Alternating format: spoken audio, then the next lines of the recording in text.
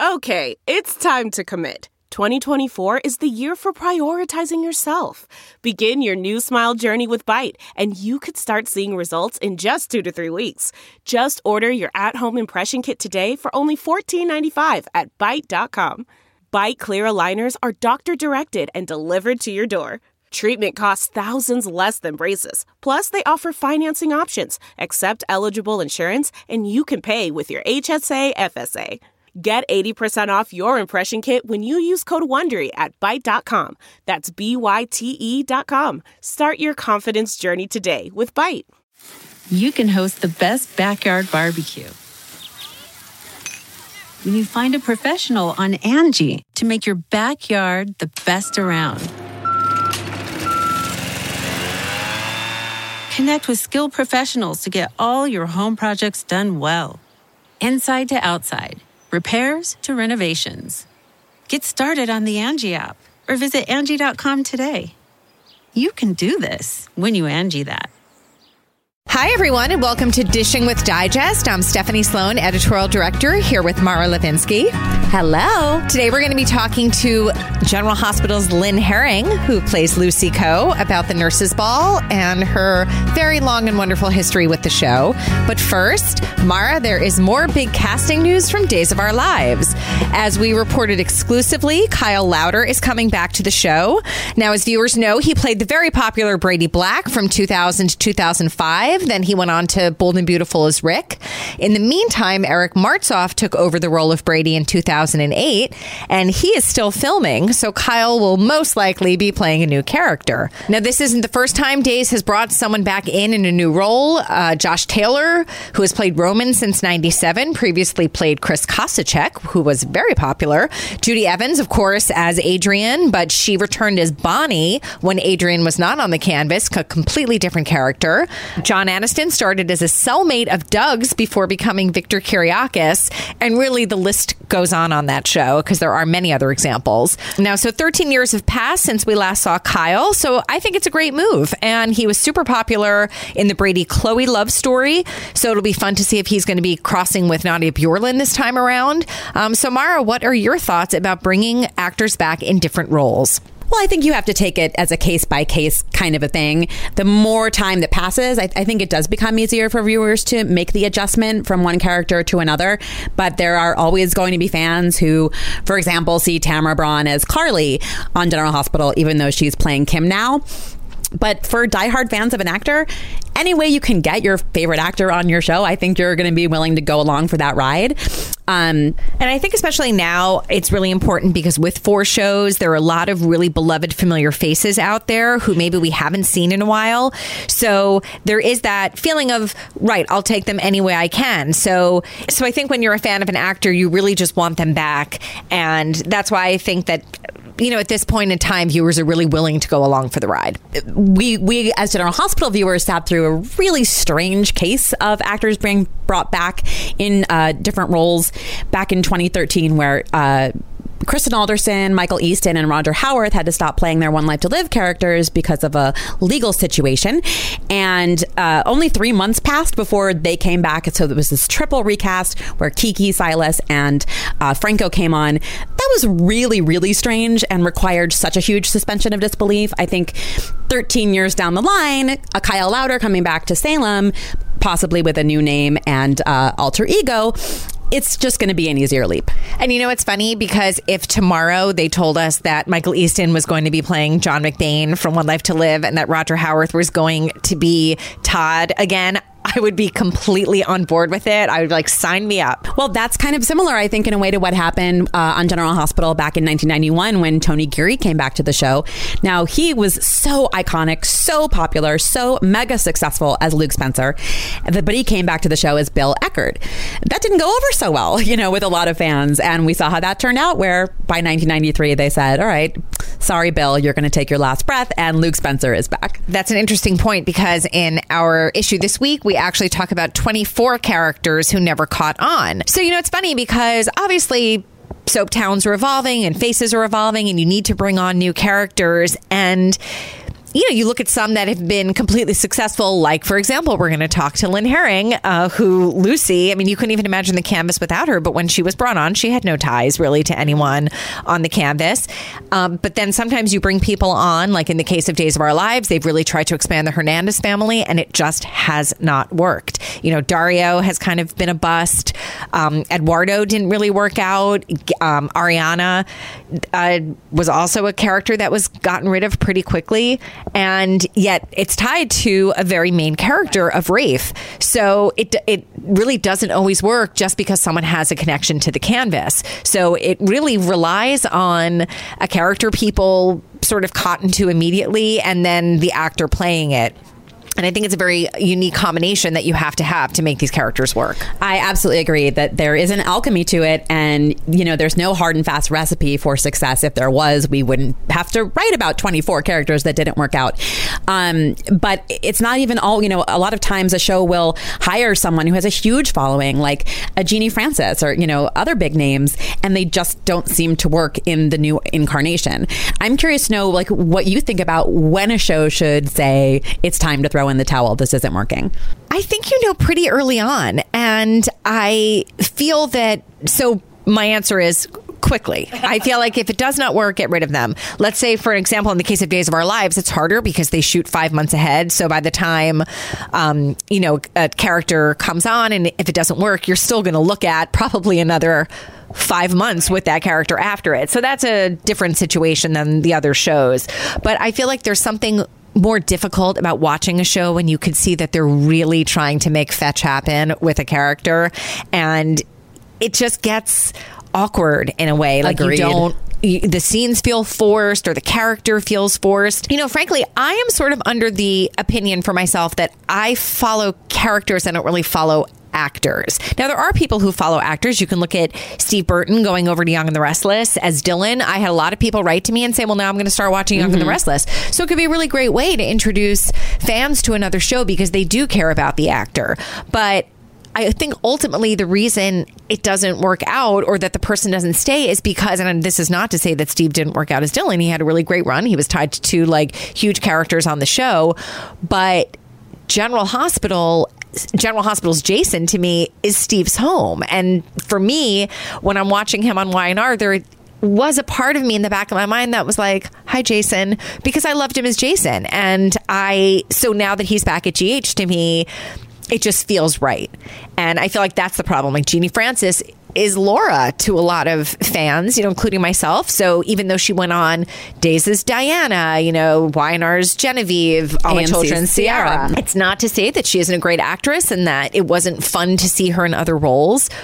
But I feel like the role that they're most known for is really the one that fans want to see them play. Absolutely. I don't think that there's any question about that. There are many examples of characters who've been pretty popular on more than one show.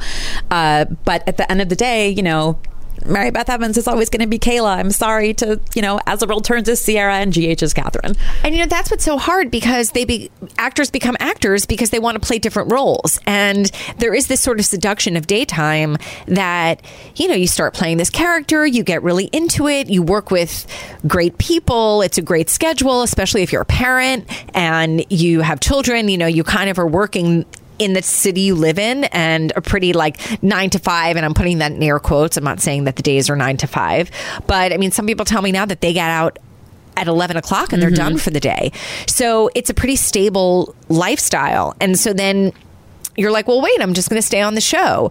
So it's a great opportunity to be able to go to another show and play another role, or to come back to the show that you had been on and play another role. So I see it, and it's almost unfair, because I feel like as fans, we want to see them. I want to see you in the role that I like you in. Right. But as actors, they want to spread their wings. And it was something that I'd actually talked to Marcy Miller about, because she's relatively new to daytime. She's only been even airing on days, I think, at this point for a year and a half.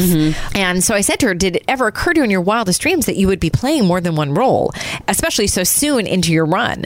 But look at everything she's gotten to do. And I think those are the kind of parts or opportunities that come your way that really allow you to flourish, within what could be a very confining character because you're playing the same thing. Both Judy Evans and Deidre Hall said to me that they loved reprising Bonnie and Hattie because it allowed them to do something really different than Marlena and Adrian. Mm-hmm. So speaking of characters who have worked out, I did mention Lynn Herring. So let us get the MC of the Nurses Ball herself on the line. Cannot wait. Lynn, hello. It's Mara and Stephanie. Hello, you two. How are you? We're really well. Great. How are you? Very good. Already got my hike in so I can sit still and visit. Well, we are in a very exciting week that everyone looks forward to, the Nurses Ball. First of all, we got to hear all about the llama. The llama. The llama. Well, his name is Dutch, and he's very attractive, as you noticed probably. He's a very good-looking llama, and he's the sweetest llama I've ever been around. He was very kind to me, and the two gals that brought him were awesome because they have an animal, obviously a training facility, and Dutch was on set since he was born. He was born on a set, and he was a baby, so he's so used to all the lights and camera that during a break he just laid down right in the nurses' ball area where the tables were and sat down and was quite comfortable. And everybody gathered. It was so adorable, and everyone was so stunned we forgot to get pictures. But I have to tell you, people fell in love with him and would come and pet him, and he was the hit of that day. Nobody cared what else was going on. They all wanted to touch him and talk to him. And then every time he caught himself in the mirror, he would stop. So I had to make a plan. There's a mirror in the entryway of the nurses' ball, and every time I'd have to walk him by there, I knew we were going to stop. And then I'd have to nudge him a little bit because he was fascinated with himself. He knew he was beautiful. Oh, that's so sweet. All right. Who was ultimately, would you say, easier to work with? Dutch the llama or Sigmund the duck?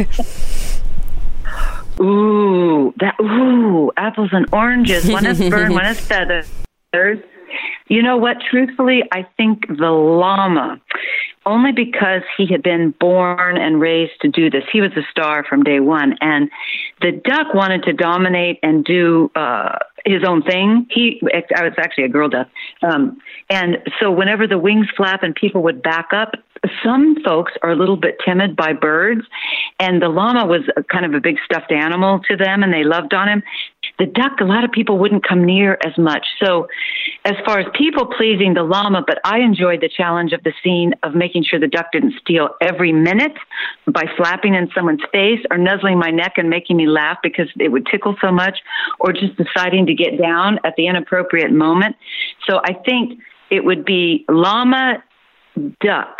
I'd have to say for ease, but for entertainment and challenge and problem solving, Sigmund always. Very diplomatic. Very diplomatic. Very diplomatic. Now, as always, Lucy is rocking some pretty stunning gowns. Any wardrobe malfunctions this year? Yes, but not the way the audience. It was off camera. Sean, our amazing, incredible costume designer, we this year only had 5 dresses because we were trying to save money, as all the daytime shows are on a budget, but mostly a lot of times the hair and makeup people don't get a full view of the hairstyles or makeup because we rush through the red carpet or we rush through the dress. So we thought 5 was a great number. Well, the 5th dress did not turn out quite the way Sean wanted. It was kind of an opera shawl that was supposed to be up and big, and the fabric didn't cooperate. So right that day when I'm supposed to put that on, he just said, take that off. I don't like the way it looks. I'll find you something else. So through lunch and all our breaks, he was running around the building. We have 3 stories of wardrobes stored in different places. So I'd see Sean run by the hall to another floor, and then he'd run up the elevator looking for the perfect dress. And the silver dress, the V-neck halter dress he found, I put it on. It was perfect, except we didn't realize the zipper was broken. So in a scene, Bobby has to zip me up. And the zipper broke and the dress sort of gave way. So, of course, thankfully, I had my arms in front of me and the crew starts laughing. And Jackie is like, oh, gosh, what do I do? And so the whole dress is falling off, but off camera. So the audience doesn't get to see the naked moment, but the crew got a big kick out of it. That's hilarious.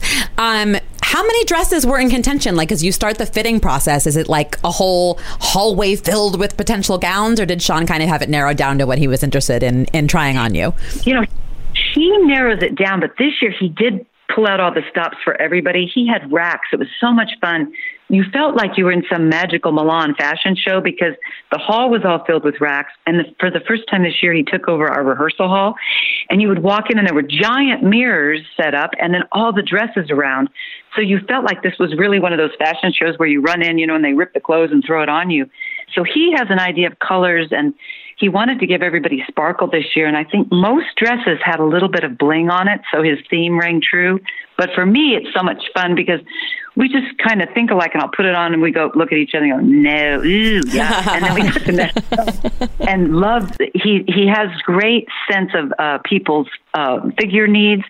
So he's always spot on, but then the colors. And you really do feel like you're the princess getting ready for the ball because you get to pick so many choices. And then he takes pictures.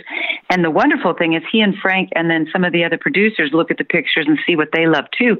So it's a definite team effort. No one person picks the dresses. Well, did you have a favorite? I love the first dress because it was so different. It's something that I'd never wear because it's so blingy, but the silver and the black was so eye-catching, and I got so many comments, and Dutch really liked it when we walked the red carpet. I was just about to say, I loved that dress, but I felt like I sensed that Dutch really got a kick out of you in it. I know. You know what was funny too is the poor gals, the trainers are off to the side, and the dress had a little train, and as we'd walk, Dutch would step on it, and I could feel it like tugging, and I thought, oh gosh, thank goodness there's a high neck, because otherwise this might be the wardrobe malfunction. and they knew the show, and they said, oh my goodness, we were afraid Dutch was going to cause it, So if you really pay attention, you kind of little stops and starts, because he would step, and I'd walk, and step. I would walk. But it was that one was so beautiful. And then we do the opening speech in it too, because it just was awesome under the lights. Now, what would you say your favorite thing is about taping the ball? So the teamwork, I love, even though, as I've said many times, the crew and the cast, it's a love-hate relationship because it's so many hours and so much preparation, and they put their heart and soul into it. So when I see people giving their best from, the lighting guys and sound, everybody, the wardrobe people running around like crazy, trying to make sure everybody puts their shoes back on between takes, or, they have the right purse. We switch tables, so some purse will be thrown over to this table, or it's the immaculate passion and care that our crew puts into it. It makes me feel like part of this team that has done something extravagant. And I know sometimes the audience, you can't see it. I know they sense it. Our audience is so intelligent, but the grind of trying to pull the cables at the right time and get everybody, and then the magical part of the camera work when they do the overheads and they swing those cameras around, someone's pulling those around, and it makes you feel like this massive team has all come together. And I hate when it's over because I miss seeing that effort and then the smiles and the laughter. ER doctors tend to have that dark sense of humor. Well, the crew does too, because you have to laugh at all the mishaps and the speed we do these things. And it just makes me feel so special to be on the team. Do you have an all-time favorite Nurses Ball moment or performance from now the many, many years that this great tradition has been part of the show? No. And the reason is because we've done it over so many years, and I've changed as a person, and what I've learned to appreciate as I've gotten older is important to me just in maturing. So each year brought something, and the obvious ones are, Stone, his story with Robin was so romantic and beautiful. And then I've said many times the quilt and the pride in General Hospital being the first to really address the people that were suffering from AIDS and hiring them to work on our show.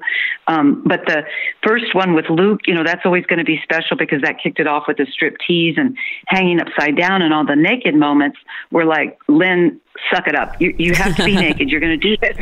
So it's like a challenge each year to make sure my enthusiasm never wanes, and at least people know we still care about them so much. So like these 5 years that Frank and ABC has allowed us to do this again have been very special because I know the limitations are there with the budget. The scale has to go down just obviously for logistics reasons, but the passion that's still there makes it awesome. And this year is one of my favorites because we also bring in Alzheimer's and sharing information about that. So there's not a better one. It's just each year is more emotional for me because I realize it might be the last. So this year was very special because of the two elements of Max and Sonny, and then also Robin giving a great speech. So we still are mixing in that reality to try and get folks to just be aware of people suffering and trying to help them out. Now, what could you tell us about the behind the scenes of taping the ball? Like what goes on, what we don't see, or who are you sitting and chatting with in between takes? This year was the best because I got to chat with so many people. It was so awesome because sometimes Lucy always just stands up to the side, or with so many changes, they're ripping me to what you don't see is as soon as the scene's done and you have to change, Nicole, the amazing wardrobe mistress that has to help me in and out of these things, grabs me into a little closet off. It's right where the hub is. And they set up this just kind of a circular little square. Well, it's hard to explain. They take just fake walls and make a little dressing room for me. And so you'll hear me clicking across, running in my heels, throwing clothes off as we go. And Nicole, literally like in a comedy, catching them as I go and pulling them on. And, you're jumping over the cables and you're tripping. But this year, because there were only 5 and because the directors decided I should view emotionally more of the numbers, which I was so glad I got to see, I sat with all the young people from Jocelyn to Molly. I got to sit with Maurice and Max. It was the best ball for me visiting. I felt guilty. It was like I was being paid to catch up and learn new things about all my castmates. But as I told a lot of people, I was so proud of them because it was not a cell phone nurse's ball at all, where everybody's on their cell phones, not chatting. Every table, they were having a literal ball, no pun intended. They were chatting and laughing, and they were reacting to the numbers honestly. And you do see people rush up. Nancy Grahn, she won't care if I rat her out. She's notorious for either leaving her purse or losing her makeup bag or leaving her shoes somewhere. So before every take, Nancy, where are your shoes? Nancy, where's your purse? It gets to be like, the principal in school. She will laugh because she's notorious. We always know we have to pick up after her everywhere she goes at each table. So that's hilarious. And then everybody does have to put away their drinks and hot tea and blankets they brought up. Under the tables would be the camera shot to see what people brought up to keep themselves comfortable. It would be like a great foot warmers to blankets to tea, So it's avoiding not looking enthusiastic. And this year, no one had to do that. Everybody seemed to be very focused on helping their fellow performers on the stage. But you don't see the tripping over each other, the sound guys, and making sure they get the shot. And then the music cues going wrong and everybody just stopping and laughing because now nothing sounds right. It's literally a tiny Broadway show every day that we do it. That's really incredible. And obviously such a popular moment with the fans, and they're so happy to see it back too and see you back for it every year. I hope so. It's to me, it's a very tricky thing because, like I said, I know our viewers are so in tune and they're sophisticated about the cost. And I never want to disappoint them. So I know sometimes they feel like this big spectacle of many years ago isn't quite the same, but they have to understand the heart and the meaning is still there. So even though it may be condensed or they might not see some of the performers they want to see, the intent is always to make them feel special and that we're really trying to do this for them. On a totally separate note, you filled in for Leslie Charlson recently and came out east to do a fan event with a number of heavy hitters from General Hospital. And I want to know, when you do an event like that, when it's you and it was Finola and Emma, Ian, Tristan, Jackie, what do the fans ask you about the most when you're in front of them like that? That was a fun question and answer because we're all sitting there and these are people that truly adore General Hospital, and they are historically up on everything, so you can't fool them by pretending you remember something you don't.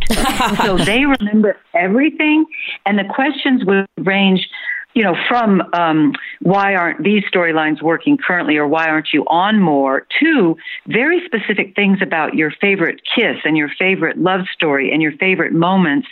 And we had one gentleman stand up that I think someone tweeted out that had been bullied as a kid. And he was so eloquent about coming home from school and having the comfort of all of us in his living room and going through the trials and tribulations with us and feeling like he was better off for having watched the show and having us as friends. And other people echoed that. So, you get the fun, sexy jokes about the new Josh, the new detective, but to the really heartfelt about helping people through situations. And so what was great is listening to Jeannie's take on that, and Emma's and Finola's and Tristan's and Ian's and Jackie's, how they respond to the fans when someone moves them like that. We are so connected, not by being friends on the show, but by being thankful to the viewers for letting us experience their lives when they tell us these stories. It kept giving me chills because we laugh a lot. Of course, they ask about funny, sex scenes and how your top comes off and under the sheets, and that's a crazy time. But the heartfelt part is just so moving, and you forget that I wish networks and the powers that be saw the connection we have with these people. It's incredible. Well, back to the beefcake of it all, though. There were a lot of fans very jealous on Twitter, I saw, because you got to be the first to see Chase without his shirt on. I know. And the beauty of it was he was so thrilled because he had not had a lot of comedy. He has tongue-in-cheek scenes with Michael Easton, but he finally got that the daytime is not just the drama, it's also entertaining with laughter and hijinks. And so he came to me right when he saw the scene and had read it the night before and came up, said, "Oh my gosh, I laughed out loud when I was sitting in my house studying because I could see how fun this was." And he was thrilled to do it. So his enthusiasm was enthusiastic. And so we just rolled with it.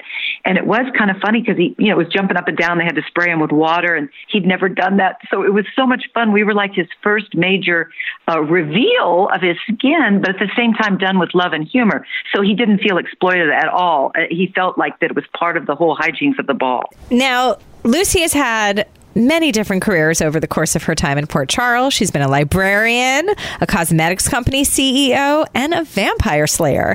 What would you say has been the most fun to play? Librarian, because it was the introduction, and that was awesome. And you didn't have to wear any makeup or anything. You just went in and jumped in the clothes and off you went. But the vampire slayer was such a challenge because I knew it was not what a lot of people were comfortable with. And it's proven to be ahead of its time, as we've said many times, that people weren't quite ready for that in daytime. But to be powerful like that and have her, it was kind of like the female warrior feeling sometimes when I'd go with my crossbow. As far-fetched as it was empowering. So I loved it. And then the love stories they tried to tell, with Kelly and Michael and with Torsten and I, it was such an interesting way to approach daytime. And I just wish we had waited 5 years. I think people would have resonated it a lot more. But I also like the variety. She's one of those women that can't settle. She's not settling and keeps hoping for the next wonderful moment. So her optimism that this job will be, from vampire slayer to real estate agent, is going to be successful. She keeps trying to make it work. And so I laugh and I look forward to even more jobs, just because there's a lot of people that hop around hoping this is it. This is going to fulfill the hole in me. I'm going to be successful and happy. And sometimes it doesn't work. So she's kind of an example of all those job hoppers out there. You're absolutely right. All right. Well, going back to the librarian era. So you were a fan of the show, and then you got this audition for Lucy, and you were hired by Gloria Monty, the legendary former executive producer of the show. And she had a reputation for being a really tough cookie. What was your relationship with Gloria like? It started kind of with Wayne, because I actually went in and read for Felicia's part, for Christina Wagner's part. I didn't know that. I went in. I think Wayne was still doing Dynasty, and I'm not sure. I think he was still, and hadn't done Days, so I wasn't really familiar with daytime. And I was called in to read for Felicia, and I got down, to a few left, and the casting director at the time made me wait for 2 hours and then went to lunch. So Wayne was on a soundstage nearby. He stormed in the office, and he kind of let the office know that was inappropriate for his wife to be treated, or any actress to be, treated this way. And he was on a tear. And luckily, Marvin Page, the casting director, had gone to lunch, because Wayne was really on the tear and was going to give him So it was so funny, because through the grapevine, Gloria had heard that this girl had come in and her husband had it. So needless to say, they did go blonde with that's not why. Christina was perfect for the part. That wasn't why, but that was my first introduction to the General Hospital soundstage in the office. And luckily, the next time it was for Lucy, and he stayed away. Well, it's amazing to think what could have happened. I know. I mean, I'm projecting ahead to maybe there would be no Harrison and Peter. It's funny. It is. When you think of the near misses that happened, you really can't, because we're going way back, but when I started, I also read for Gina Davis's part in Tootsie, and that got really close, and I thought, I wouldn't have met Wayne. It's so funny how actors can go down this whole train of that degrees of separation, but also what if that happened? Anyway, the long story short is Glory remembered just hearing that there was an incident with Wayne, and so one of my first week, she came up and said, "Darling, are you happy?" And I said, "Oh, I love it. I love it." And she said, "Good. I don't want your husband back on the set." I said, "Okay."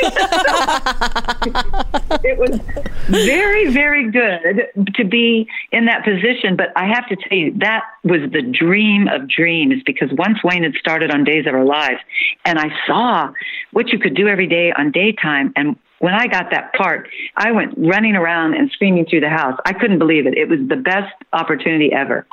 Wait, I feel almost like neither Mara nor I has ever interviewed you before, that all these things are coming out. So wait, tell us about Tootsie not getting it and how then you met Wayne. Well, I went for it. I had been living in New York, doing just some modeling, and after I finished school, and I came out, because I can't remember, I got I think it was a Sea and Ski commercial or something, and I came out and went, well, wait a minute, this is California. It's very, very nice. I kind of like this. And the really funny thing, too, is that's where I met Heather Locklear, was doing a Sea and Ski commercial.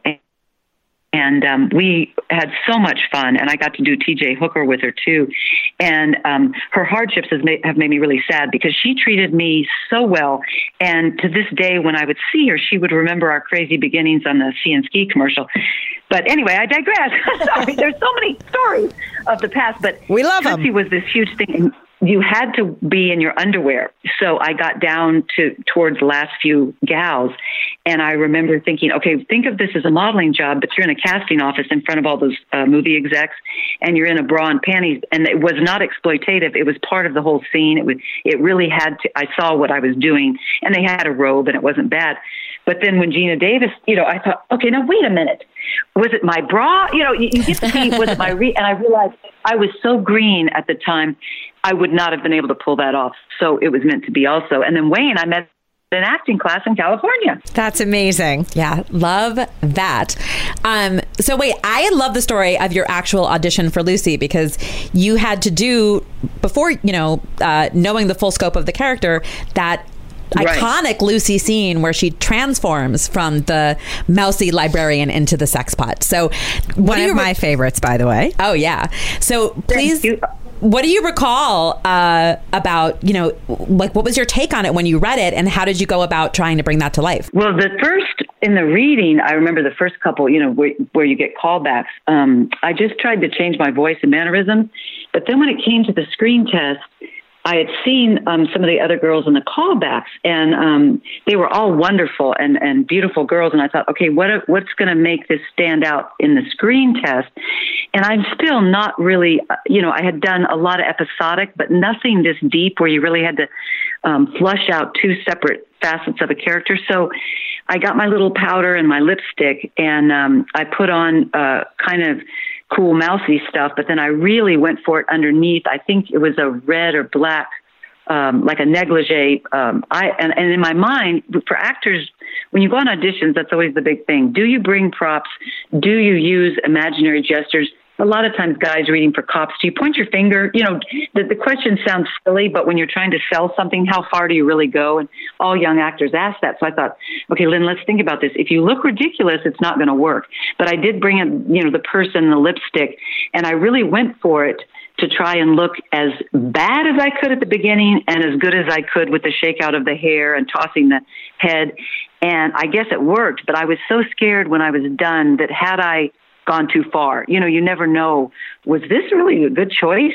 And you walk away with that sick feeling in your stomach. Well, they might laugh me right off the screen test because it may have gone too far. But I think it worked. Okay. Indeed. So what was it like for you as someone who had watched the show? So then you get there and now you're working with people who you were fans of. Did you have any favorites when you were a viewer? Scotty, Ken Schreiner. He was my dreamy boy. He would probably say you have very good taste. Yes, he continues to remind me every day of that, of course. But then I get to continue to remind him he's so much older. I mean, so much older. He's an actor way back before I was even, born. So he hates that. But I do remember there were courtroom scenes as Mousy Lucy, and June Lockhart was on the show. And she came up and said, you know what, you're doing a really good job.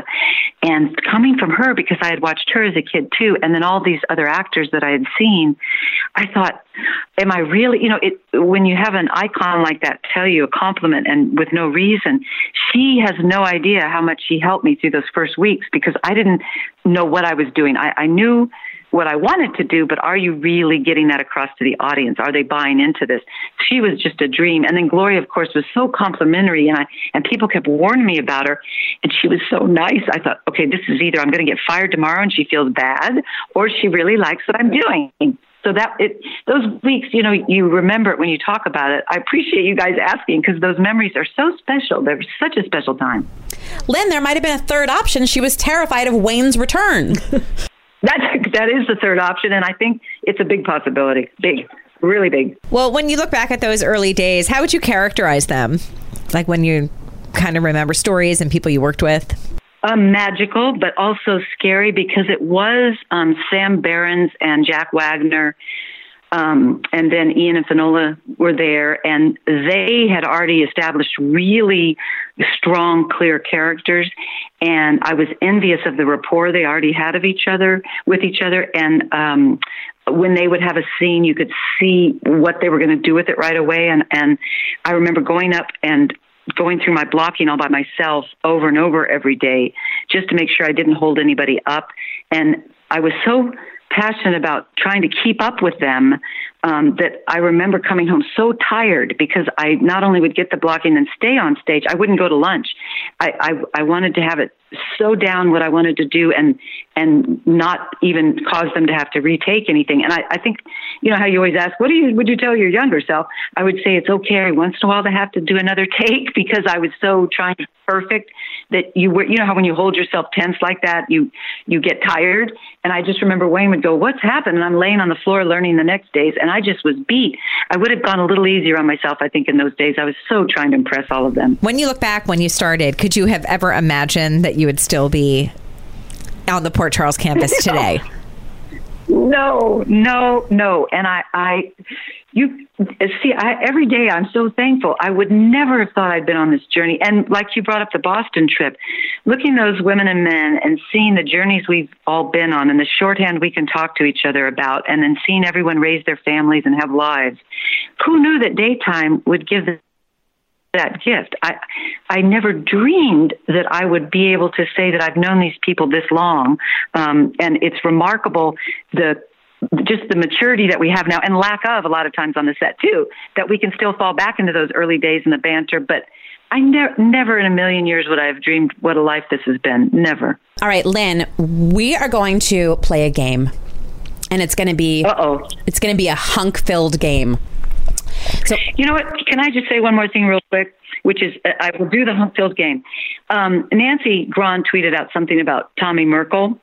And for the time period that we all knew him, he was an amazing man and sweet to all of us, very professional, a lot of fun. And I'm sorry, when you say looking back, I'm sorry that he's being portrayed in the media right now the way he is, because he was a gem and he made me really feel comfortable when I was new. So I just want folks to know that Tommy is a good man and he was so kind to all of us, especially young new actors.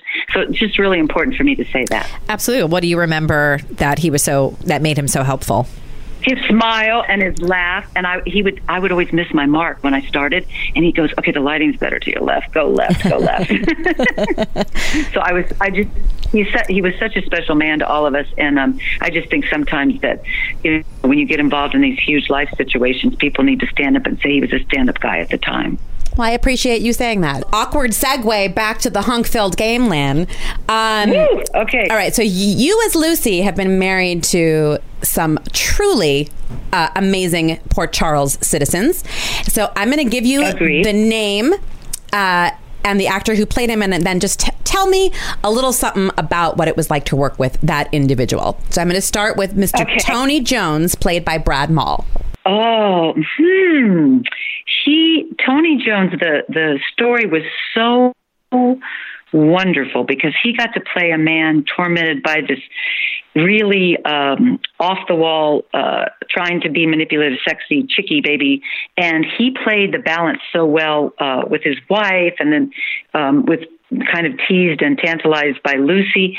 And Brad played it really, really well. And I enjoyed working with him. He had very soft lips. That's important. And he also was very kind, because I do tell the story where we had a love scene and I had a teddy on and it came unsnapped, and he covered me up very quickly and was very nice and aware that I was so embarrassed. And so on the next take made me feel very comfortable.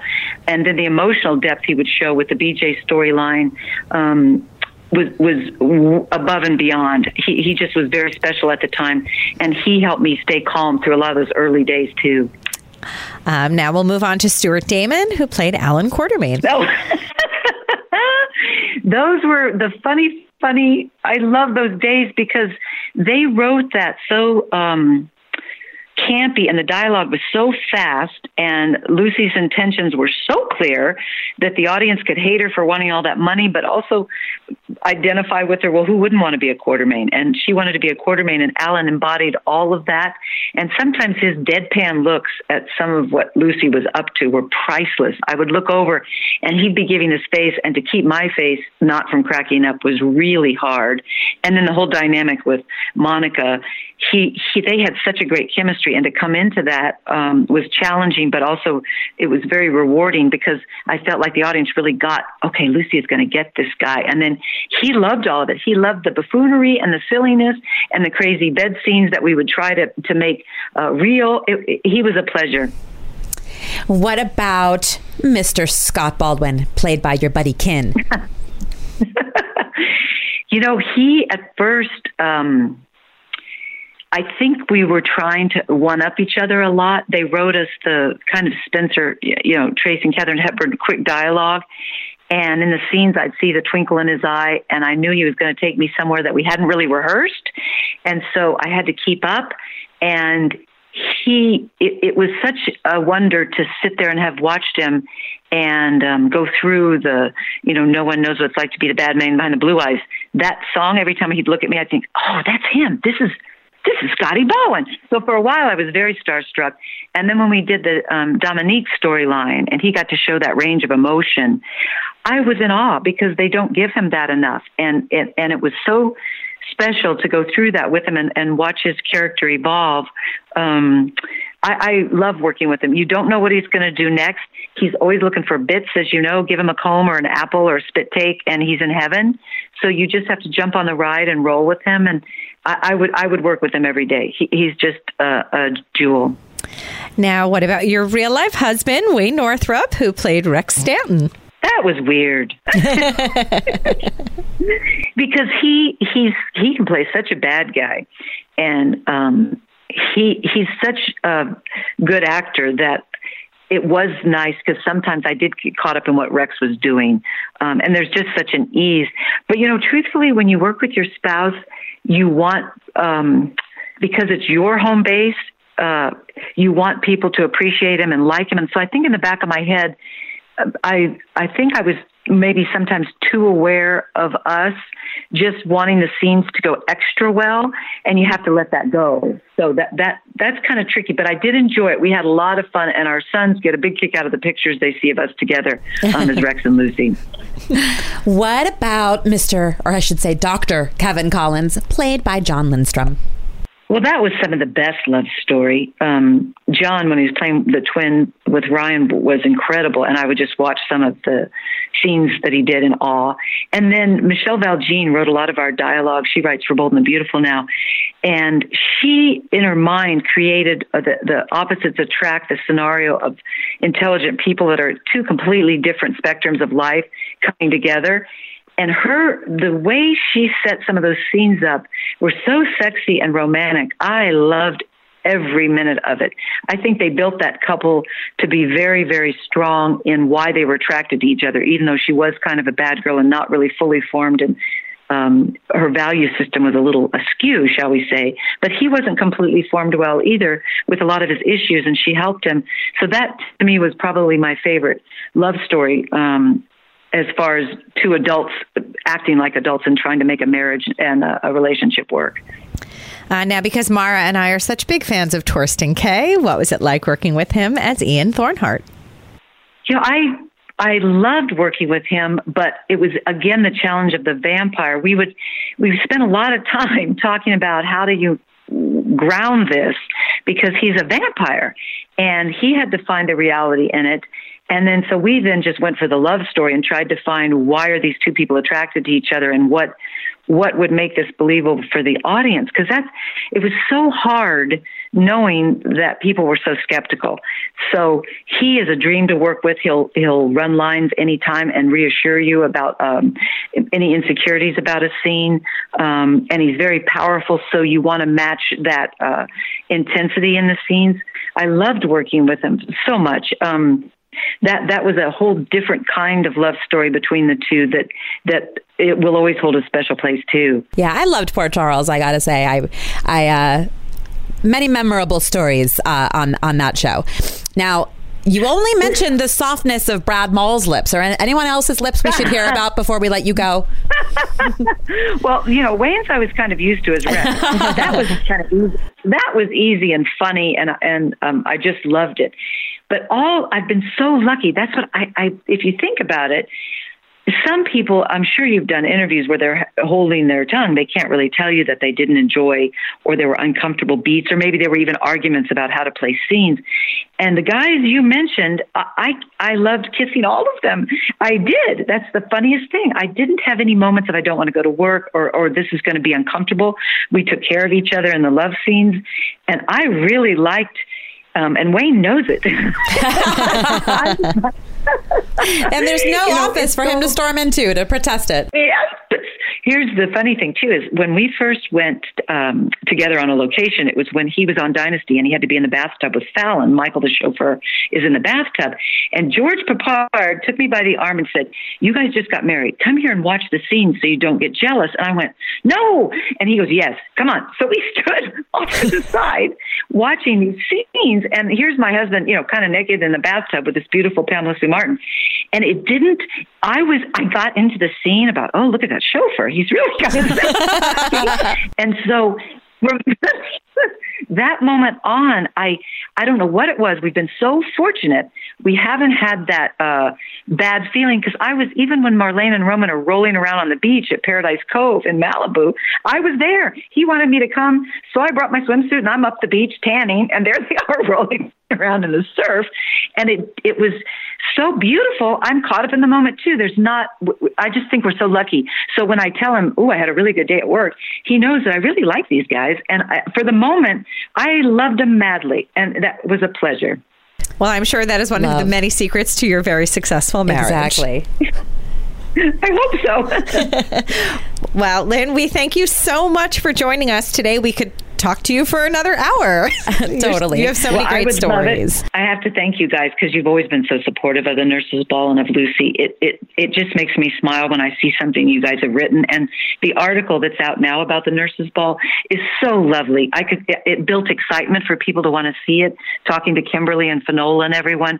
You guys do such a good job of help fostering us that it's just a pleasure. And I can't thank you enough, because it means so much that we've had all these memories together, you know, as journalists and actors. It's very important and special. Well, it's special to us, too. Yeah, it totally really is. Special to us. And you made that article by sending me that photo of the T-shirt the crew wore. I loved that. Wasn't that funny? So fun. And the people have loved it. I get so many comments about, the crew. Like I said, our audience is very smart. They know what goes into all this, so I appreciate them. Well, we look forward to watching it and talking to you again. Yeah, have a great rest of your week. Thank you. You too. I love you guys. Thanks so much. Thanks for joining us for another episode of Dishing with Digest. Be sure to pick up the latest issue on sale now and come back next week for another podcast.